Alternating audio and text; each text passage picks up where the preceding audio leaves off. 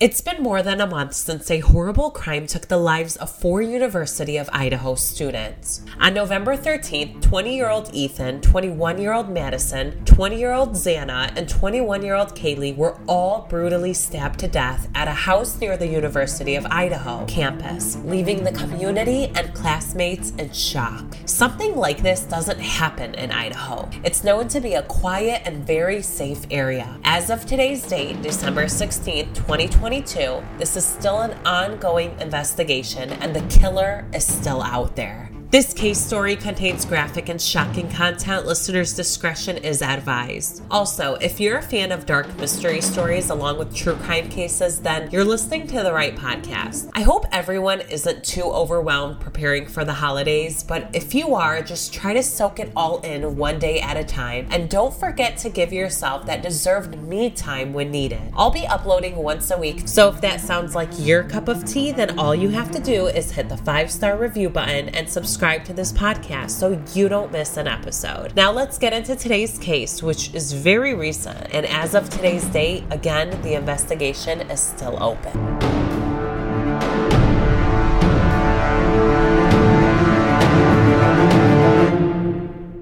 This case is constantly being updated, and because of that, there has been so much information, but also a lot of rumors are circulating, so I'm going to try my best to only state the facts here. But I will also share my personal opinion on what I think. On November 12th, Kaylee and Maddie went to a local bar called the Corner Club, approximately from 10:30 p.m. to 1 a.m. The food truck called the Grub Truck near the bar was live streaming that night, which showed the girls ordering food at 1:40 a.m. They arrived back to their King Road off-campus home using a private party at around 1:56 a.m. This is all according to digital evidence. Xana, whom also lived at the home, was at the Sigma Chi house party with her boyfriend Ethan, but arrived back at the King Road home at around 1:45 a.m. Ethan didn't live at the home, but was staying with Xana for the night. There were also 2 other female roommates, Dylan and Bethany, who both survived the attacks, which we will get into a little later. They were out as well, but both returned back home by 1 a.m. Now keep in mind, November 12th was a Saturday, and these are college students we're talking about. It wasn't odd that they were out partying on a Saturday night and while being on campus. At around 3 to 4 a.m., a suspect who has not been caught or identified yet as of today's date entered into the rented home and brutally stabbed the 4 friends to death. The students were ambushed with a large fixed blade knife that was confirmed by the coroner. Quote,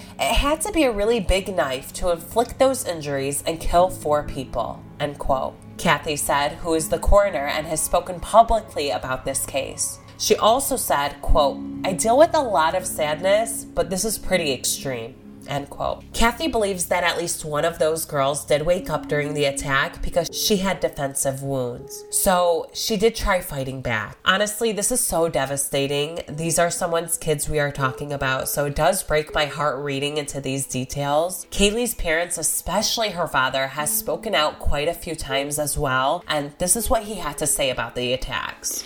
I'll cut to the chase. Yeah. Their means of death don't match. Maddie's They don't. and Kaylee's cause of death, it does not match based on the autopsy report. They don't match. Would indicate that one of them He doesn't have to may go have up been the target. steps. Let's stop playing games, guys. I need somebody to step up and be an alpha. Be somebody to be a leader. Don't make me do it.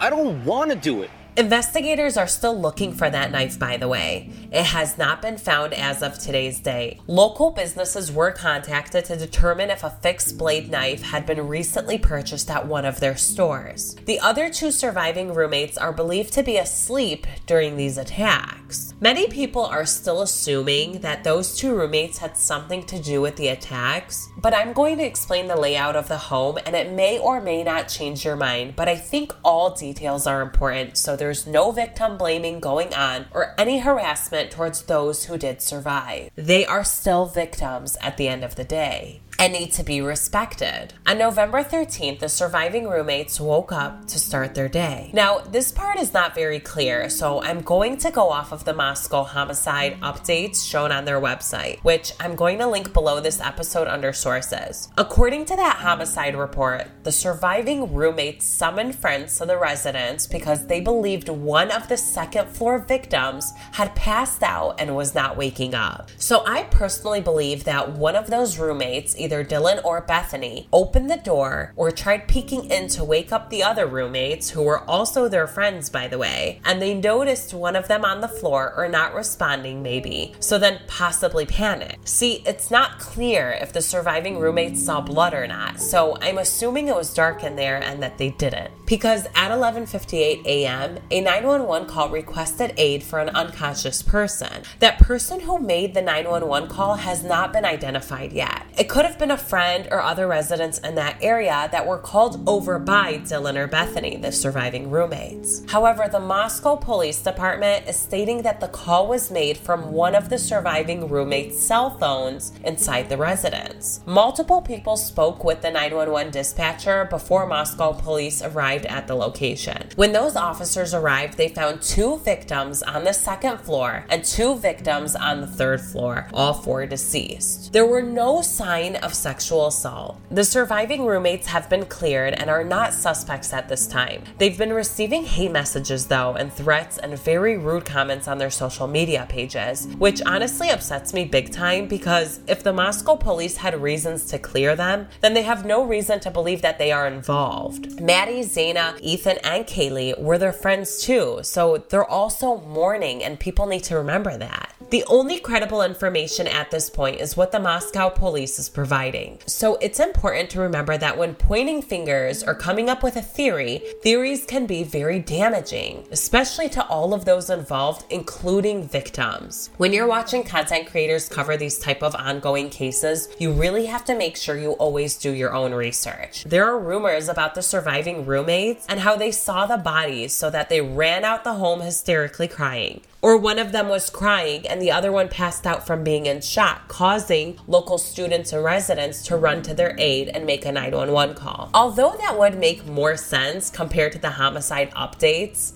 they are only rumors and are not confirmed at this point, so it doesn't make it credible info. They do believe that it was a targeted attack. The Moscow police did make it sound like in their press release update that they kind of knew who it was. But again, no arrests have been made. I'm not sure if they really do believe who it may be. I honestly think they kind of made it seem like that so the community could calm down, because they have been on panic mode ever since this has happened. This community is gripped by fear ever since the slings happened. There has been so many calls coming in to do welfare checks and unusual circumstances, like way more than usual. Many are on the edge that a killer is still on the loose, and the fact that he did this in the middle of the night while they were all asleep makes it even worse. According to the press release that came out on December 15, 2022, the following are not believed to be the suspect: the 2 surviving roommates, the male in the hoodie in the grub truck surveillance video, the private party driver who took Kaylee and Madison home on November 13th, the male Kaylee and Madison called numerous times during the morning hours of November 13th. It is believed they were calling her ex-boyfriend, who Kaylee was still very good friends with, and that he just wasn't answering the calls, maybe because it was really late at night. But I don't think anyone has confirmed that it was actually him or not.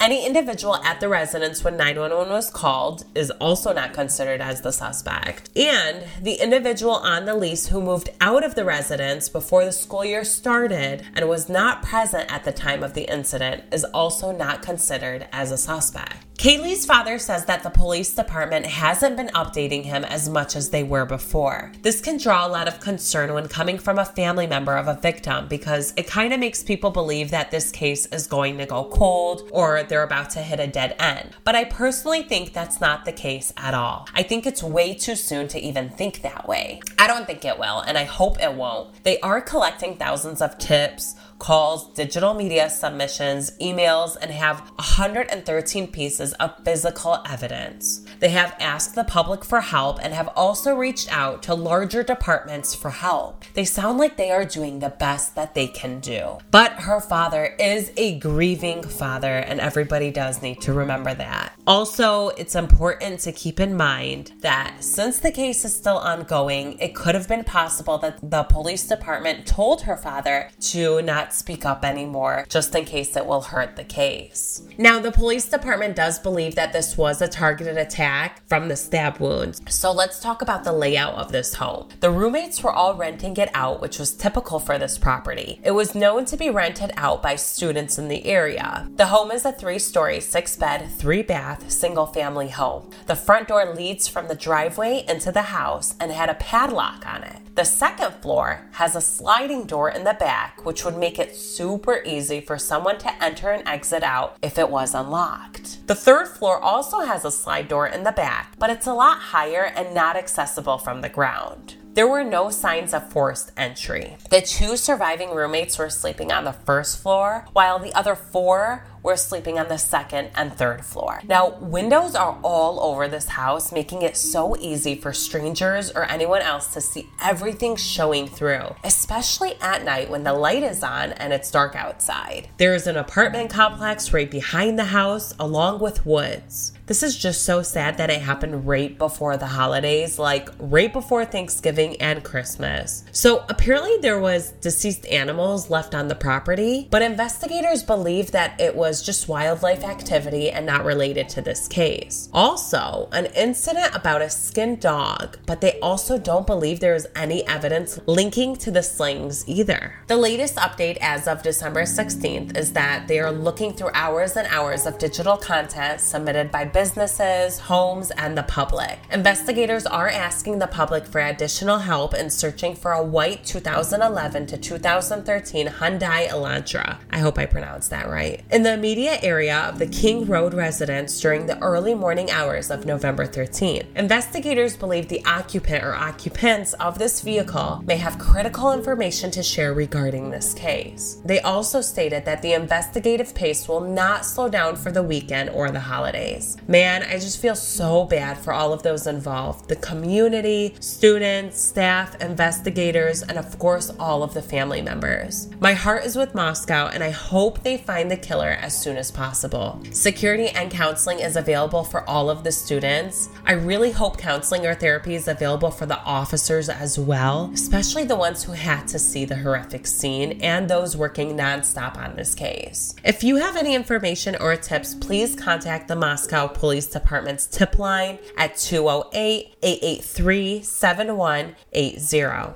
I will also add it to the description on this episode. I personally think that it was an attacker that may or may have not known them. I don't believe that it was the 2 surviving roommates. I really think it was somebody who was really angered by one of them, or maybe more than one of them. Articles have mentioned that there were claims that one of the girls did have a stalker, or she had mentioned having a stalker. She feared about having one. It wasn't confirmed, and there's no solid evidence proving that she did have one.